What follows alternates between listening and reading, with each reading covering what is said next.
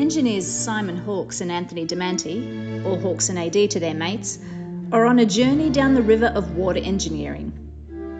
In this podcast series, Hawkes and AD share their inspiring conversations with a cross-section of people from the water industry and beyond. The conversations aim to motivate students and professionals alike to contribute to the growth of the engineering profession. So, without further ado, it's over to you, lads. Hello listeners, and welcome to our feature 007 edition of The Good Drop with Hawkes and AD, a water industry flavoured podcast. My name is Anthony Demanti, or AD, and I am joined here by my co-host and partner in crime. His name is Hawkes, Simon Hawkes. Hello, Simon. G'day, AD. Welcome. Good to be here again. So, start of the show today, episode 007. I see you've made already an interesting connection with the Hawkes, Simon Hawkes. One of the questions that's probably relevant for our guest today is whether or not you could do your job if you didn't have your voice. So, AD, what would you say to that? Well, I would say there would be a lot of people out there that would love for me not to have a voice. I'm a pretty loud type of character in the office, and there'd be certainly a lot of people out there that'd say, oh, geez, it'd be a lot quieter. But having said that, as an Italian, I think I do have a pretty good backup to do my job using my hands. So I think when I reflect on it, yes, I could still do my job effectively. As long as you didn't lose your hands as well, hey? That's right. Okay, so today's guest is none other than voice coach and fellow podcaster, Sally Prosser. Nice to have you, Sally. Hello, it is so great to be here. Sally, thanks so much for having us. Can I just give you a very brief intro? I first met you in Ozwater in Melbourne. I know you were giving your time to help presenters improve their communication technique, and I found the session you had with me fantastic. I really enjoyed your advice, and I just know how passionate you are in helping people speak with more confidence. So thank you very much. I hope you remembered our session. I absolutely do. I've had involvement with Ozwater since 2018, and it was actually the turning point of me starting my business. So I've got very fond memories with the whole conference. Before we get started into our proper podcast, I have to say I've been really enjoying your podcast. Anyone out there looking for another podcast to listen to, I strongly recommend Sally's That Voice podcast. She's full of great messages, and one in particular that I really love is your voice is your soundtrack to your personal brand. That's something that I'll always take with me. So, yes, thanks again. Yeah, I think starting a podcast ourselves, it's definitely been a little bit of an interesting learning curve to listen back to yourself through the inevitable podcast edits and that type of thing. And definitely something I picked up on in terms of how important it is to get your message across clearly and succinctly is how to command and use your voice. And something I feel like I'm still working with. Very much looking forward to talking about some of the things that you can help with, as well as just some other things with regard to your experience and ties back to water that Anthony's mentioned. So perhaps to get going, would you be able to start with just giving us a bit of a summary and an overview of your career journey so far and what's led you from your water industry experience and now into a podcast, a TikToker, among other things? Absolutely. And I suppose the story started a little bit before urban utilities. So growing up, I always loved public speaking, one of those crazy people, I guess, who always liked to have a microphone in my hand. And I had a speech and drama studio when I was younger, just in the front garage of my parents' house. And then I studied journalism and law also at uni, but I went into journalism. So I was working in local radio, and then I was a television news reporter. And it's quite common for journalists to go across into public relations. And so I wasn't specifically looking for a job in the water industry. There was a PR role that came up, and I crossed to the dark side. They say if you go from journalism to PR, it's crossing to the dark side. Yet I would say it's crossing to the light side because I absolutely loved it. I was there for 4.5 years. We had a fantastic team. I was the city's glamour girl for sewerage. Pretty funny telling people about what they should and shouldn't flush. Yet it was so fantastic. And it was during that time that I really built the confidence to do what I'm doing now. As I mentioned earlier, I was asked by Louise Dudley, the CEO, to help out emceeing the last day of the 2018 Ozwater conference. And I still remember it. I hadn't long been back from overseas and my voice was, disappearing on me. Yet I did that and it was fantastic. And I got feedback saying, wow, you should do that full time. So I was like, oh gosh, is this trying to turf me out of my job or is this a sign? And it got me thinking, yeah, maybe I could. And then that same week, I'd come out of a meeting and someone pulled me aside and said, Sal, do you mind if me asking, how do you always say exactly what you want to say in meetings? And I found that very curious because for me, often in meetings, I would be focusing on not dominating, like not saying too much. And I said, what do you mean? And she said, well, I write down what I want to say and I find that I get tongue-tied when it comes time to share and then I get interrupted and then someone else says it and then I leave and I feel like I haven't shared what I wanted to say. And so I said, well, this is ridiculous. We can't have that. So we started having little sessions in the lunchroom where we'd meet up and talk through different techniques of what you can do. And she was writing everything down going, wow, how do you know all this stuff? And like a lot of people, when it's your zone of genius or your area of expertise, you don't know what you know, right? You just think it's assumed knowledge. It's not until other people say, wow, that's really valuable. And so I thought, all right, let's give this a go. When I was at uni, I survived completely fine on goon and 2-minute noodles. So I thought if the whole thing doesn't work out, like I'm sure I'll be quite happy. Yet, of course, I have absolutely loved it. It's been a huge success since I left, and I get the great job of helping people every single day speak with more confidence and get really practical skills to be able to communicate more effectively.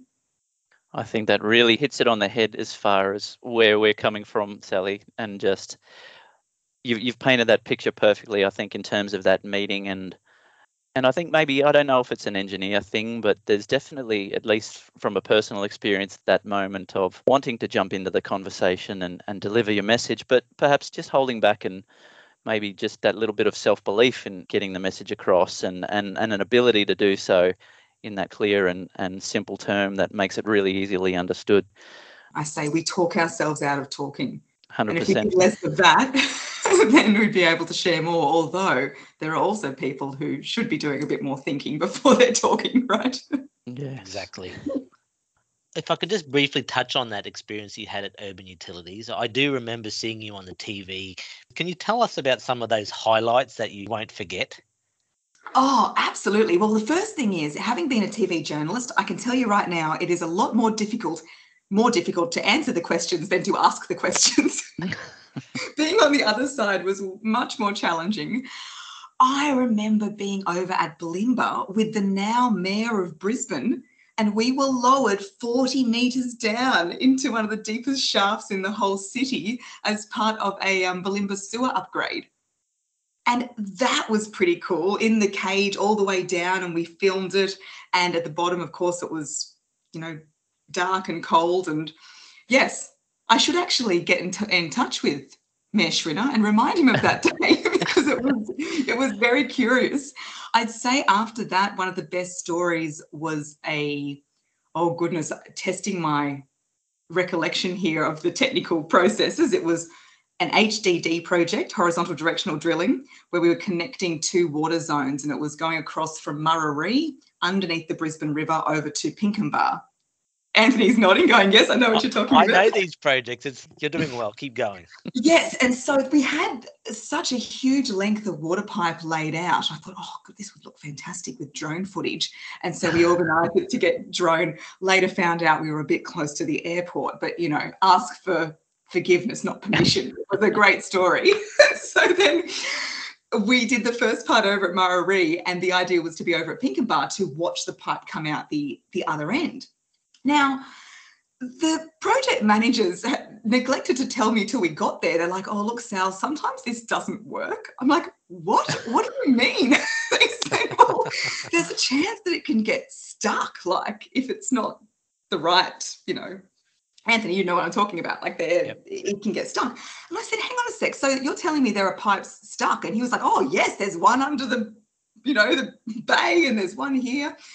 And so, oh my gosh, I've got Channel 9 there, like filming everybody's holding their breath thinking this is not the time for something to go wrong.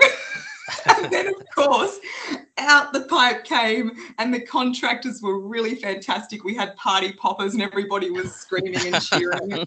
And it was so awesome. It was one of those things I will never forget. You felt like an engineer for that moment, didn't you?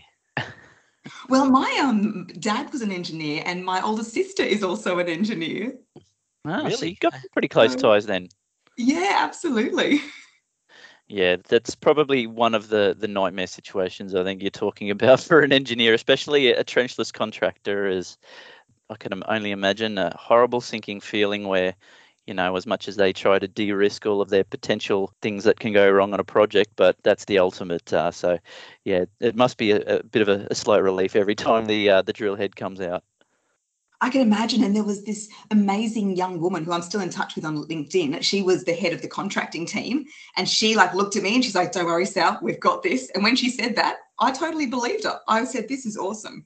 And yeah, I was on a high for about a whole week after that project. And then, of course, when the story came out, it was shown at a big celebration breakfast with the team and the contractors. And it's really good to see that, because often the media team can be quite annoying. We're asking questions a lot of times, and we need a lot of detail, and we can appear to maybe get in the way. Yet when you see that story and that project brought to life and that coverage, it makes it all worth it. I think a lot more utilities are doing that now better nowadays, especially in the age of social media, to really promote, those good projects. And Anthony and I have spent some time down at Logan, and they definitely have an approach where they love to highlight some of their great stories. And I think it's great. What engineers do generally is largely unsung. No one really cares and stops to look at the road once it's there and being driven on, or the pipes providing essential services, but gives us that little bit of a proud moment to at least put a place marker and appreciate our legacy. Yeah, and Simon, I'm glad that you've raised that, because this is something I hear quite often from people with a technical background, you could say, is that, oh, well, it's technical, it's kind of boring, it's not that interesting. How do I get people excited about this? There is so many ways to package your story, whether it be a story about your work or about yourself, to communicate that in a way that is engaging. Yeah, some lessons about that are definitely appreciated. Yeah. I was going to say, I wanted to ask about one issue that relates again to communication, the advent of, through the pandemic, the necessity of teams and the communication across this digital medium now that we're interacting. One of Anthony's questions was, how do we improve that engagement, say using Microsoft Teams or Zoom, to maintain that same level of contact and relationship with our team, our client, whoever it is we're talking to? Have you got any tips on that? Oh gosh, I'm thinking back to the last couple of years. It is not fun when you are staring into a camera and people have their microphones off and their cameras off, and you're talking into the abyss, and you're thinking, oh my gosh. And I have experienced that it can be really, really hard work. And I would say when we're on Zoom or Teams or anything online, we are producers of our own television show. We are producers of our own television show. There's a reason that they found they called it Zoom Teague. And Zoom Teague is a real fatigue that comes from being on back-to-back online meetings all day. People who watch Netflix, say, all day don't have that same feeling. And the difference is Netflix and television is made for our viewing pleasure. The framing is good, the lighting is good, and so we can relax and watch. Whereas when we're online, most people make it quite difficult for us to pay attention to. And so when it comes to being online, there's three main things that I would recommend people do. And the first one is in the framing. So you see how if you put your hand on top of your head, I know, realize if you're listening, you can't see us, but just go with me. So you're on your webcam and you put your hand on top of your head. You want your hand to be touching the top of the screen. So that's how full you want to be in the frame. Then the second, and also you can show your hands. So hands go to I'm having fun with this already, Sally. Thank you. Yes, I'm seeing that. So hands go to trust. So the whole time, if we are a talking little head and if we're back too far, we don't look trustworthy. because you can't see our hands and we are minimizing ourselves. So you maximize yourself in the screen. That's the first one, the framing. The second one is the eye line of the camera. So if you're looking down into the camera, I could demonstrate it now, but we're not on camera. If you're looking down, then it looks like you are looking down at everybody else. And if the camera's high, it looks like you're looking up at everybody else. So keeping that eye line is great. And then my favorite one, by now, everybody should have a ring light. It's been 2 years. Get a ring light. The even light. You want even light on your face. So even looking at my face right now, I knew that we weren't doing camera. So you can see I've got a bit more light on my right side and it's a bit more shadow on my left just because I've got my blind down. Yet if I've got a class tonight, I've got a ring light here. Let me just switch that on. And you bring your ring light on to give you that full glow. Oh, wow. Yeah, that makes a huge difference. It's a huge difference, isn't it? So you can really see my facial expression. And so it's not about looking good. It's about creating a television show that's really easy on the eye for the people. I like these pieces of advice. I struggle. I always prefer the face-to-face meetings, and I feel that one of my hands is tied behind my back, or maybe both hands are tied behind my back because of the Zoom. I need the energy from the room.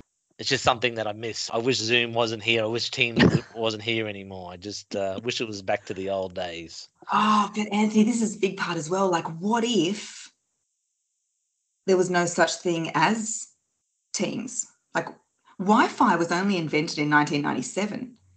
What if it's this incredible opportunity to connect with people in the comfort of their own homes from all over the world? It's really extraordinary. And taking that mindset into a Zoom meeting is really important. So when I sit down and I'm on Zoom, I'm like, oh my gosh, I love the internet. I love the camera. This is amazing. Like, look at it, like right now. We're able to do this. Could have we worked it out in person? We're all in Brisbane, so possibly. Yet look how easy it makes it. You're right. I shouldn't be so negative to the Zoom. I just like the feedback, the vibe in the room, the energy in the room. It's something that I need to get used to. And yeah, thanks for those pieces of advice. I think, yeah, you're definitely right in terms of that level of engagement and making the effort on the part of turning a camera on, getting that setting more ideal. I've been working across 4 time zones recently and dealing with people between New Zealand and UK. So trying to find that nice timing for when's a good time to have a chat and a catch up and team brief. And yeah, it does make a difference when people are engaged. And I do try and make the effort to turn my camera on more often than not. Yeah, and you can create rules as well. I've heard of different organisations, they have certain meetings are camera on, microphone on meetings, and then other ones are microphone, camera optional. And so it's sort of setting those standards for people. And one company I was working with for their morning stand-up, it had to be camera on, microphone on, and then the other catch-up during the day didn't have to be. So it's almost like laying down the law a bit. Yeah, cameras off when eating, please. I know, and then it makes it tricky, isn't it, when it's back to back, because people are like, oh, well, I don't. And when I was a journalist, they always said, like, never eat on camera. It was like a golden rule, because it just never looks good. Sally, you always seem so in control, and obviously you do a great deal of preparation. When you're preparing for a big meeting, or say an interview on The Good Drop with Hawks and AD as an example of an important meeting, tell me how you prepare. What do you do beforehand? Tongue exercises or facial exercises or voice exercises? Oh, thank you. I feel like stuff like this, I definitely have a level of unconscious competence. I do it so much that I can do it without thinking of it. I'd say in this area, a lot of people are so there's, the unconscious incompetence that you don't even realise that you're not good at it. And then it's uncomfortable to go in the conscious incompetence. You're like, oh gosh, I do say every second word, or I do this. And Simon, I know you mentioned earlier that when you listen back to the podcast, you're now aware of all these things that you perhaps wouldn't think that you did. So how do you move up into the conscious competence, which is knowing how to do it? And I'd say the golden triangle of voice. This is great information because this happens before you even make a sound. And the golden triangle is your mind, your body, and your breath. So I'd start off with the mindset. And it is, oh my gosh, I have been so excited to speak to you guys. Like, Honestly. And I played some music that gets me in the mood. I made sure that before you, there wasn't a back-to-back meeting as well, because that can really throw you if you're going from one to another. You've got to give yourself that space to get in the zone. So that's like a really easy top tip. If you've got an important meeting or presentation, block at least 15 minutes to half an hour before it and make it untouchable. Yeah. So like I'll not look at emails and things like that. Get in the zone. Then with your body, our voice is our whole entire body. So I will be dancing, moving my shoulders, twisting around, especially with an online one like this. I didn't want to just go from sitting to sitting. So walking around, getting the body moving. And this is really helpful as well if you have any symptoms of nerves or anxiety. You might feel those butterflies in the tummy, so you twist the tummy. You might feel the chest, so nice breaths into the chest. And that bleeds into the third thing, which is your breath. You want to think on the in-breath and speak on the out-breath. So when you say that you hear control, I'd say that's the main thing that you're hearing, is that I'm breathing in on my pause and then I'm breathing out on my speech. Breathing in on my pause, breathing out on my speech. And that way I constantly have the fuel for speaking. I think that's what happens. You run out and you get to a point and you're halfway through the point but out of breath. Yeah, and often it's not running out of breath. It's actually the breath being trapped inside. So if you think of your windpipe like a garden hose, when there's tension in the jaw and the neck, and you got that boa constrictor and that kind of oh my gosh in your shoulders, it's like the hose gets squeezed. And if it gets squeezed a little bit and the water spurts out, you get that kind of crackly sound like that. And if it's fully closed, that's when people say, oh, I choked up, because the air completely stops flowing like that. That's often it's not just the breath in, but it's also the breath out. This is gold, Anthony. I know. All I can think about is my breathing at the moment. You've nailed my voice in one. That is 100%. That's exactly what I do. I feel like my voice gets crackly and then it doesn't have a good timbre underneath it, and it's just constrained. Yeah, so if that happens, just take a breath in through your nose and then do a bit of a sigh out. So it's just a breath in and then it might be difficult to do that in the middle of a podcast, but this is why people will often have that nervous cough before they start speaking. So you know how they'll be fine, but then before they speak, it'll be it's the body's way of saying, come on, you're a bit tense, like let's get a bit of movement in here so the air can flow. It's that little bit of a vocal cord warm up before the opera starts singing. Yes, well, ideally you want to warm up by even just humming. Humming is a great one. Breath in and then and my microphone cuts out when I do that sometimes, so I'm not sure if that was picked up. But if you're humming, the breath is flowing, and also you're activating the vagus nerve. So the vagus nerve is something, I call it the Las Vegas nerve because it parties all over the body. That's how you remember it, the Las Vegas nerve. Yeah. And this is what controls our nervous system from fight or flight, which is the freaking out, and rest and digest, which is the functioning. So if we can stay in rest and digest when we're speaking, then not only will the air flow a lot easier, we'll actually not oxygen deprive the brain, so we'll be able to think of what to say a lot easier as well. So much biology and physiology wrapped up in all of this subconscious process. Oh, it's amazing to have someone break it down and explain what's going on and just put out some simple pointers. Sally, can I ask, how did you learn this? How did I learn it? So I trained in speech and drama when I was younger. So speech and drama, I did a Stedfords and exams and did theory exams as well. So that's where I learned the basis of a lot of this stuff. And then a lot of learning on the go and a lot of reverse engineering, because people were saying, Sal, how do you do it? So I had to say, okay, right, how am I doing this? And I reverse engineer. So like the body breath and the mind-body breath is a framework that I've created myself. And most of what I coach are frameworks that I've created myself. And I know it might sound a little bit woo-woo, but a lot of it comes to me in downloads, in showers and things like that. I also do a lot of study. So every year I'm upskilling. So I'm an NLP practitioner. I've done my spiritual life coaching.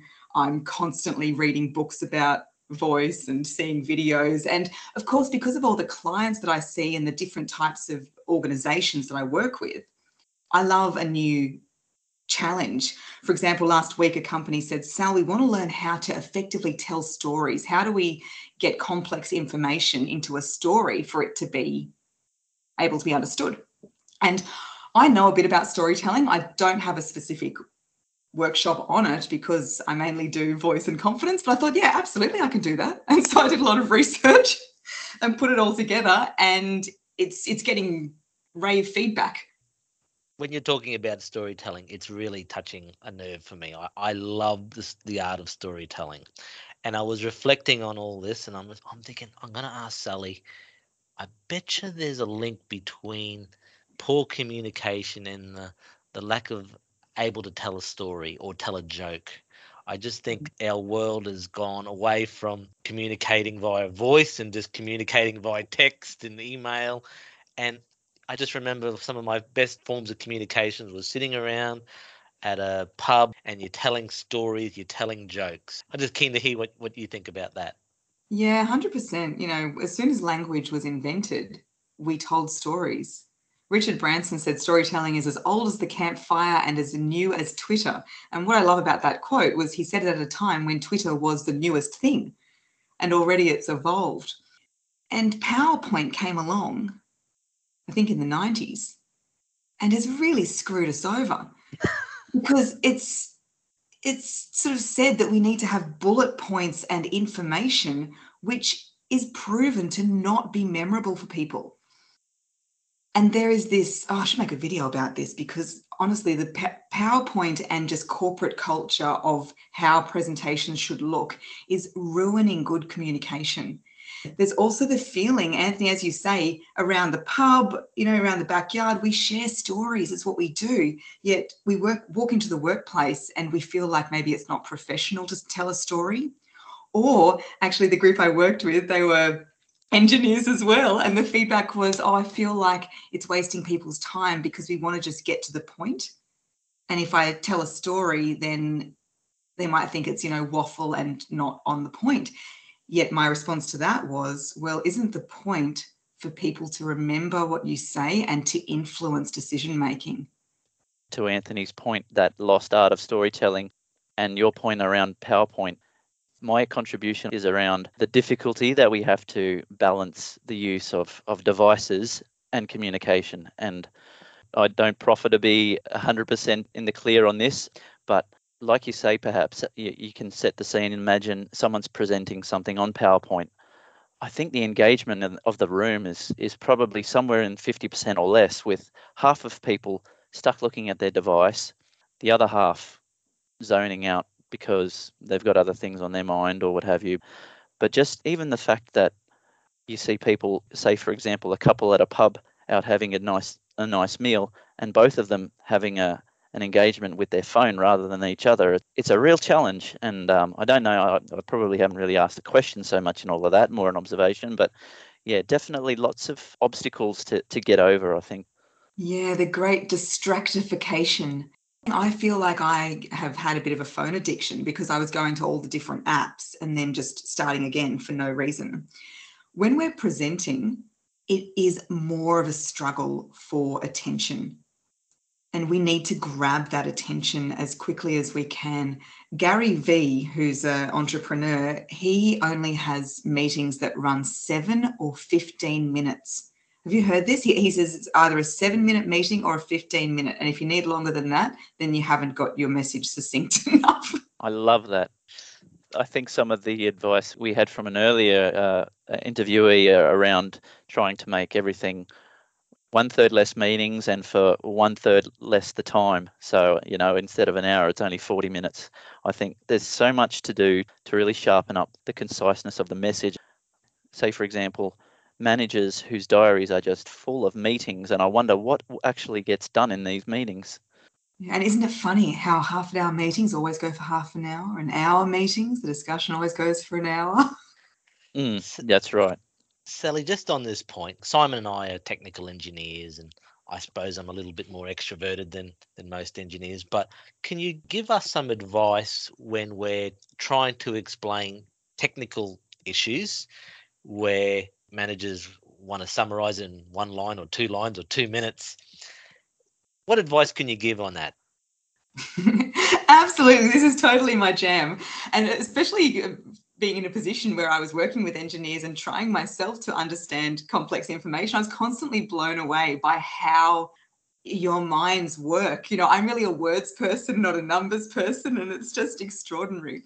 So what really helped me, and it really helps with communication, is using metaphors or similes. Like, how can you make what you're talking about be like something else?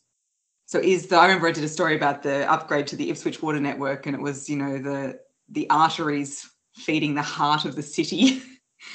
And we were in media, we constantly use these metaphors. I used one with the windpipe, talking about it like a hose being squeezed. So that's an easier way than me explaining how the windpipe actually works and the muscles. So always think about that. If I was going to explain it to a kid, how would I explain it to a kid? And that will help you come up with those metaphors. The next framework, which is really helpful, is called problem, promised land, solution. Problem, promised land, solution. So what we can tend to do when we're managing up is just go straight to the what. This is what we're doing. We don't create that context around it. So 1 or 2 sentences explaining the problem. This is the problem that we've got. Then you go to the promised land, and the promised land is when everything's all working and it's all fixed. Utopia. The utopia, yeah, although not. There is issues with utopia, but yes, you paint that perfect picture. So the problem might be that you need to finish upgrades.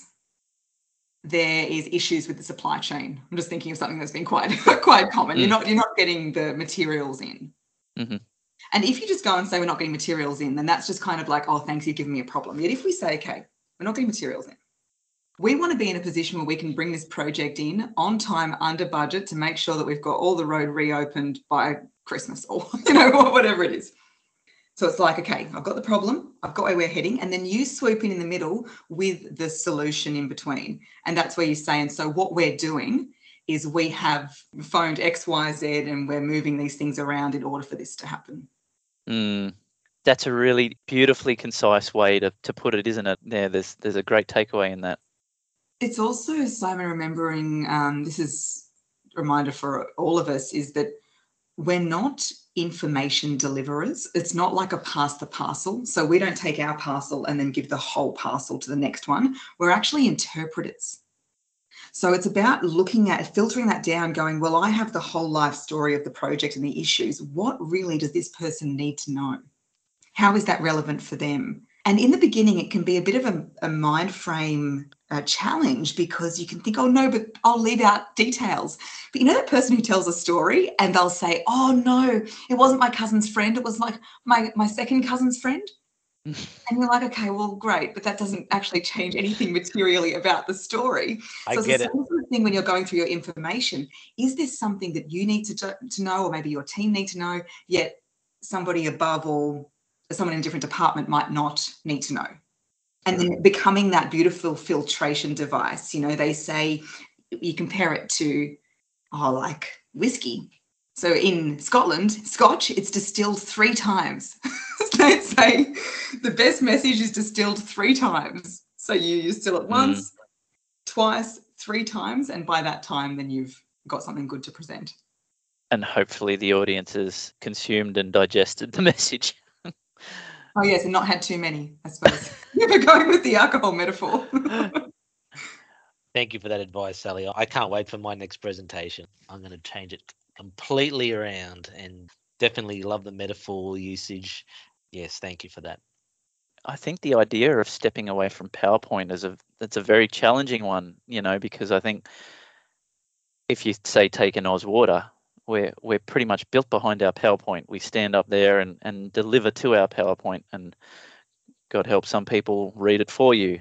It's a real challenge, but I love that idea of being able to simply just tell a message, and maybe it's just pictures, but talking about the pictures rather than letting people read the 5 lines by 5 words, and those key message delivery contexts that we've been set against. For sure. I use PowerPoint. So when I present, I do have a PowerPoint deck. And it's not about necessarily not using PowerPoint. It's using it for its purpose, which is a visual aid to you. You are the star of the show. What happens at Ozwater and other technical conferences is the technical paper gets converted into the PowerPoint presentation rather than, the technical presentation forms the basis for it. And your speech, the presentation, is really the trailer to get people to go and read the paper. Good advice. Yeah, fantastic. The PowerPoints shouldn't be able to be interpreted without the speaker.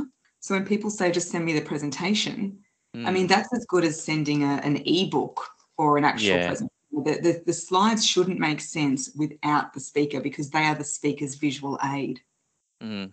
I love it already. That's really opened my eyes. How many times, Simon, do we put the key dot points and read it out and just, I don't know, use the PowerPoint as our safety net? I think that comes down to simply practice, and I'm far from a perfect public speaker, but I think I've developed at least a basic competence to be able to speak without completely losing the message, or the ability to convey it without feeling like a complete bundle of nerves. And to start with, that was always the problem of wanting to rely on the PowerPoint as your safety blanket. Look, I think that to me comes down to practice, like everything. You'll get better once you do it a lot more. I've got a question, Sally, around, probably ties a little bit with that, but confidence. What to do about it? How do we foster it? I can probably preempt some of it, but I want to let you go for it. Oh, it's the $1 million question, isn't it? Confidence is a practice. Confidence is something that you practice. People will say to me, oh, she's confident and I'm not confident, like it's an absolute. Like Anthony's from Italy and I'm from Australia, like it's something that's a fact. And it's not like that at all. It's like an emotion. It's an emotion. And confidence is something that you need to practice and have actual things that you can do. So I'm kind of hesitating here because I'm thinking, how much will I share about my confidence practice? Because it's quite personal. The first one is mirror work. I'd really encourage everybody to look in the mirror, and not to make sure that, you've shaved and your hair's okay or anything like that, but just to really look in the mirror. No matter what you look like, this is the challenging part of it. When you're looking amazing, it's quite easy to look in the mirror. It's when you're having those days that's not quite your best. And you look in the mirror and you say, I'm so glad I'm you. I'm so glad I'm you. Today, I choose an ally, not an enemy. And you and me, girlfriend, are going to slay the day. You just come up with your own message, because the thing that really screws us over the most is our own thoughts. And we can walk around listening to our hate squad all day, and the hate squad, which has been planted there over time, which is the perfectionist, you're not good enough. It's the critic, you can't do that. It's the people pleaser, oh, I have to have people like me. And if we get cranked onto that radio, that's what our reality becomes. So it takes some work to move over to the hype squad. So the hype squad is your king or your queen, your warrior, your biggest fan, your best friend. The one saying, yeah, you've got this. You can do this. Yeah. And you need a team around you. You need positive people. You can't hang around negative people either, Sally. Is that just a no-brainer? Yeah, it's I've changed friendship groups quite a few times, and also it's the way that we feed our mind with what we're watching and what we're listening to and who we're around. It is the diet for our mind, and our mindset and our thinking is going to be a product of that. And that's been the number one thing I've learned since being an employee to being in business. It's just been a total mindset shift in so many ways that I think about so many things differently. And it takes work because those automatic habits are so strong. They say by the time we turn 30, 95% of what we think and do is automatic habit from our upbringing, and only 5% is conscious thought, right? Oh my gosh. And so it's in your 30s, if you're not doing that self-development work on really building your confidence or changing the people around you, challenging your beliefs, then you're going to just stay with what you're doing.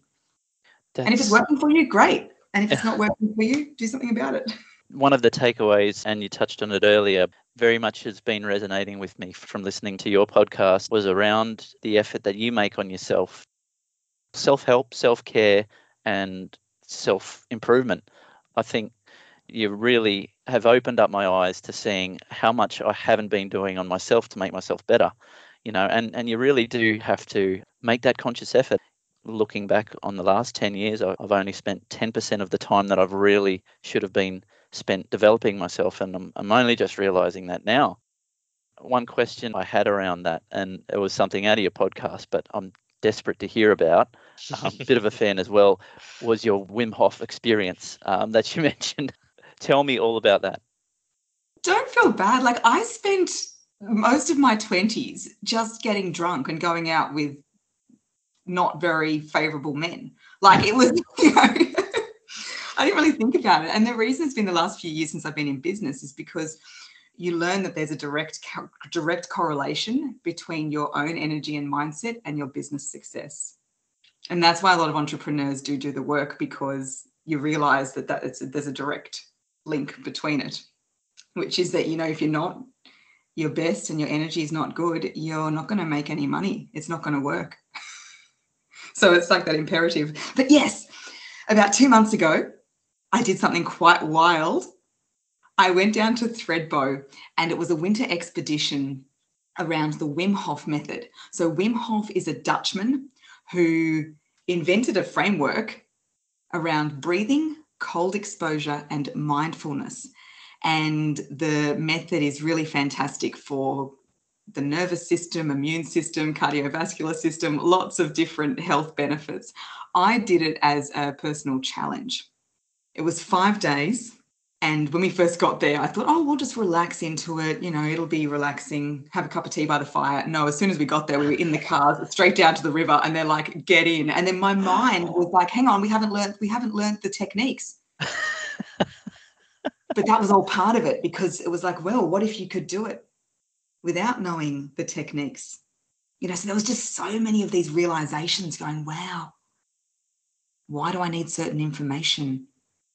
Why do I have these thoughts that stop me from doing things? Because in my mind, no, that water is too cold. I am not going to survive. Any human's going to get hypothermia. Yeah, I was fine. We don't stay in there for that long. It was only about 3 minutes. And then on the Saturday, I was in my leopard print bike pants, little sports top, and we hiked up a snow-covered mountain. It was called Dead Horse Gap. So how's that for you? We were going to do Kosciuszko, but it was too windy. And they said, the first little bit's uphill. No. It was uphill in snow for 90 minutes, an hour and a half. Like, it was such a bizarre feeling, because my heart was pounding because I wasn't really fit enough to be doing this. Yet at the same time, I was freezing. And at the top, it was -8. -8, and I was there in bike pants, crop top. I had my gloves on by that stage, but still. And I share the whole story in my latest podcast episode if you'd like to get the longer version. Wow. I completely broke down. I just started sobbing. That was also funny, because the tears became icicles before they even got to the bottom of my face. Well, -8, that's pretty fresh. And I felt amazing. And this was why I broke down. I reflected on it later. I did something that I legitimately thought was impossible. I didn't think any human could do it and feel good about it, let alone little old me, who potters around Tenerife in inner city Brisbane, having my, almond decaf, getting my long red nails done. I wasn't really like mountain woman material in my eyes. Yet I did it. And that it's been so life-changing for me. It's one of the most life-changing things I've ever done, because it made me realize, what else is there that I think I can't do? What else is there that I think I can't do? And now I've got this challenge for myself of what else can I break down?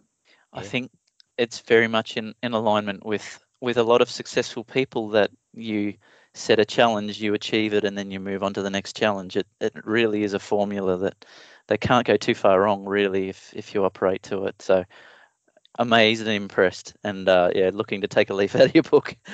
Oh, I'd highly recommend it. They have a ice bath in the valley. They have a recovery centre where you can go from like warm to cold. And also just even try the cold showers, cranking the shower to cold before you get out. Oh, I love that. Yeah, that's a good one. Simon's from Canberra, Sally. I'm from North Queensland. Anything below 20 degrees is cold for me. So this ice Yeah, but not bath, quite. this ice bath and -8 degrees is not something that I'm totally keen on. But if you say it's worth a go, well, maybe I'll put that on the list. But let's just see. I'm not going to promise anything. Oh, you've never And it's jumped in the following your ocean? own curiosity. You know, like Oh, I yeah. have no plans on going mountain biking or bungee jumping or anything like that. It's not about like just doing anything you think you can't do. It's just following that curiosity. And I had that curiosity with Wim Hof. I've had the curiosity with silent retreats, which is something else I've done. Next is fire walking on my list. Ooh. We have to get Sally back and see how she's going with some of this. Okay, Sally, I've got another question. Elevator pitches. I keep hearing how important it is to have a 30-second elevator pitch that's catchy and fresh and gets everyone's attention. Any pointers, any tips for us, please? Oh, yeah, I don't know. Like some of the formulas with the elevator pitches is that you say, oh, you know how there's this problem? Well, what I do is solve this problem. Actually, here's an example of when I did that. And that's quite a good one to use. Yet in Australia, especially, our culture is quite different. We're very, very casual, bit self-deprecating. And if somebody goes at a networking event, you know how people are really afraid of public speaking? Well, what I do is help people not be afraid. In fact, I just helped somebody speak at a conference who previously couldn't even speak on Zoom. Now, you might think that sounded okay. Yet with that kind of delivery, you might be thinking, oh God, who does she think she is? So it's a mix of using frameworks, yet also being yourself. The number one thing with the elevator pitch is when you go to an event, especially, someone's going to ask, what do you do? So it's having that planned answer of what am I going to say if somebody asks what I do? And how do you make wastewater glamorous? Oh, well, when I was at Urban Utilities, there was also a time in my life when I was single. So like, I think the dating conversation was pretty bad. And I was like, oh, did you know at luggage point? Not very, very palatable. Yes, so sewerage. We got on national TV twice, once for Australia's first poo-powered car and the other time for fatbergs. Yeah, it is a challenge. But what I would say is every single one of us goes to the toilet. Doesn't matter whether you're the Queen of England or a newborn baby. It's the great thing that unites us. And every single one of us does it. And if we had a bit more, sort of bringing back my old campaign speech here, yet if people had more of an appreciation of what went on to be able to remove the waste from homes, that's what divides developing and developed nations, is the ability to separate drinking water from wastewater, which is why in the water network we do more for public health than every doctor, nurse and hospital in the city. There's a lot to be said for wastewater. Absolutely. I did a speech when I was in year 9, so maybe I was always meant to work in water and wastewater. I did a speech on the world's greatest invention, and I did it on the flush toilet. Yeah. The flush toilet was invented by a man named Thomas Crapper. Yeah, I love Thomas Crapper. Oh, sorry, Simon. When I try and explain what I do, I often say to people, when you turn on the tap and when you flush the toilet, think of me. I don't know if that's real good, but that's as best I can come up with sometimes to try and make it a little bit interesting. Oh, absolutely. I remember trying to explain it to my nieces when she was very young. And what she came up with is that I make sure that the poo doesn't go into the turtles. That was kind of her point of reference. I was like, well, sort of, I suppose. Kind of. You have to interview the turtles in Moreton Bay and find out. Oh, it is treated to a very, very high level, and our turtles out there are just fine. Yeah, very much so. Just a couple to finish up before we get to the fabulous five, Sal. Firstly, we're going to give you a free plug. Can you specifically talk about your voice coach programs and I suppose what's involved with them? And how do interested people find out more about it? How can they get in touch with you? Yes, well, I'm not an international woman of mystery. You can find me on almost any platform. So LinkedIn, TikTok, Instagram, I'm at Sally Prosser Voice. Also my website, sallyprosser.com.au. And I have lots of programs. If you're an individual, I can work with you one-on-one. I've got lots of 6-week courses. And like I was mentioning today, I do a lot of working with teams. So if you feel like your team would benefit from, working through metaphors or how to get rid of some jargon and how we can turn that information into storytelling, then that's something that I do as well. But I'd love to hear from you. Even if you just listen to this podcast episode and want to say, hey, you enjoyed it or you've got any follow-up questions, then I'd really welcome any messages.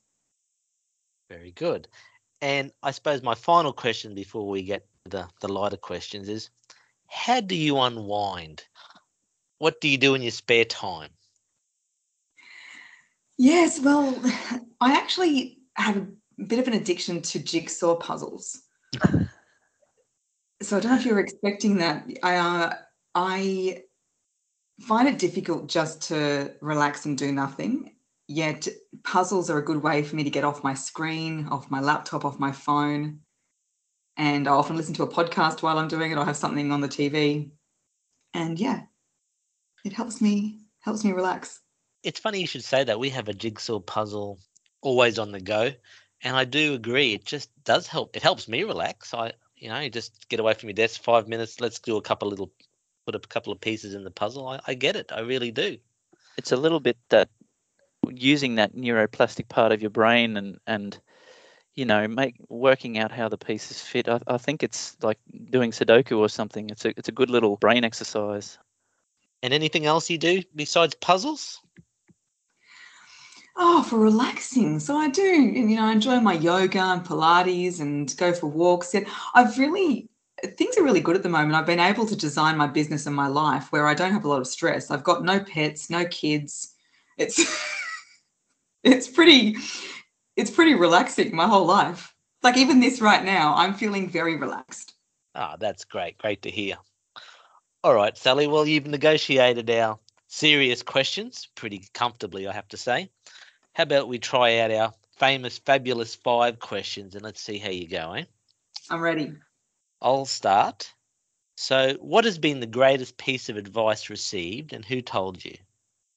This came from my mum, and she said, you can be the best, biggest, brightest, crunchiest apple in the box, and some people just don't like apples. Yeah, don't try to please everyone because you never will. I love that piece of advice. It's so true. I sometimes forget it and I just have to keep being told it. Yeah, you cannot please everyone all the time. All right, this is a good one. See if you can come up with something interesting here. Who would you like to share a dinner with and why? Oh, the pressure's on. Maybe I should say Thomas Crapper. No, I thought of this question and I would love to share it with my whole immediate family.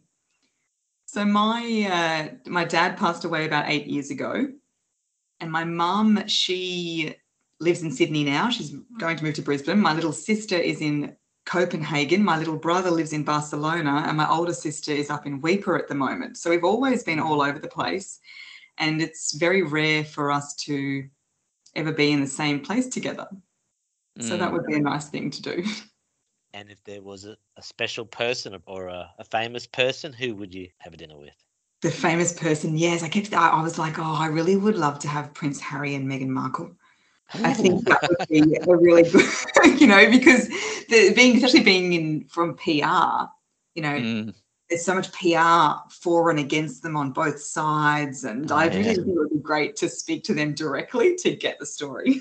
I'm sure there's a podcast on the royal PR and the media circus around it alone. Do you ever miss the PR world? Oh, look, I work with lots of clients helping them prepare to speak in the media, and I still work with many journalists on their broadcast voice. And so I feel like I've got the best of both worlds because I can still keep my finger in it a little bit. Yeah, okay, wonderful. All right, what's your greatest non-work related achievement? Oh, it's got to be climbing that snow-covered mountain. For sure. That sounds pretty daunting. Okay, question number 4 is your favourite place to travel and why? My favourite place to travel to is a place called San Sebastian, which is in northern Spain. Have you been there? I haven't been, no, but yeah, definitely know of. It's so great. It's got the best food and beaches and there's places to hike and, oh, it's just a dream. Tell us more, please. I want to hear a little bit more. Well, I recently went there. My brother got married in Spain early in July, and we went up there to San Sebastian. And that's where a lot of the chefs who work in Michelin star restaurants train.